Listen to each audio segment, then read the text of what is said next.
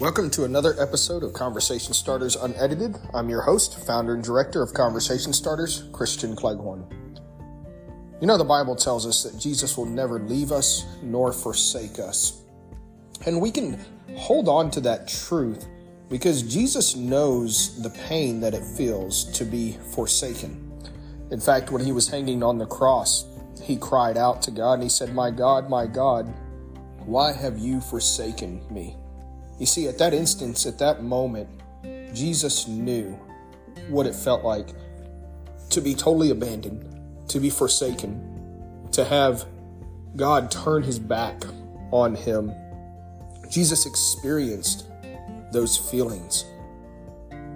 And as a result of that, he can honestly say that that's something that he never wants his children to feel. So he can say, I'm never going to leave you. I'm never going to forsake you. He's never going to turn his back on you.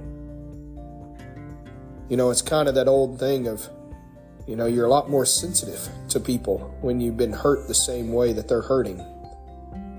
And that's how Jesus can be a good high priest to us, who can be sympathetic with our weaknesses because he's been where you are.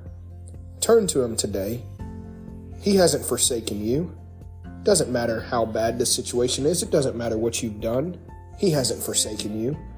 Cry out to him. Let him help you.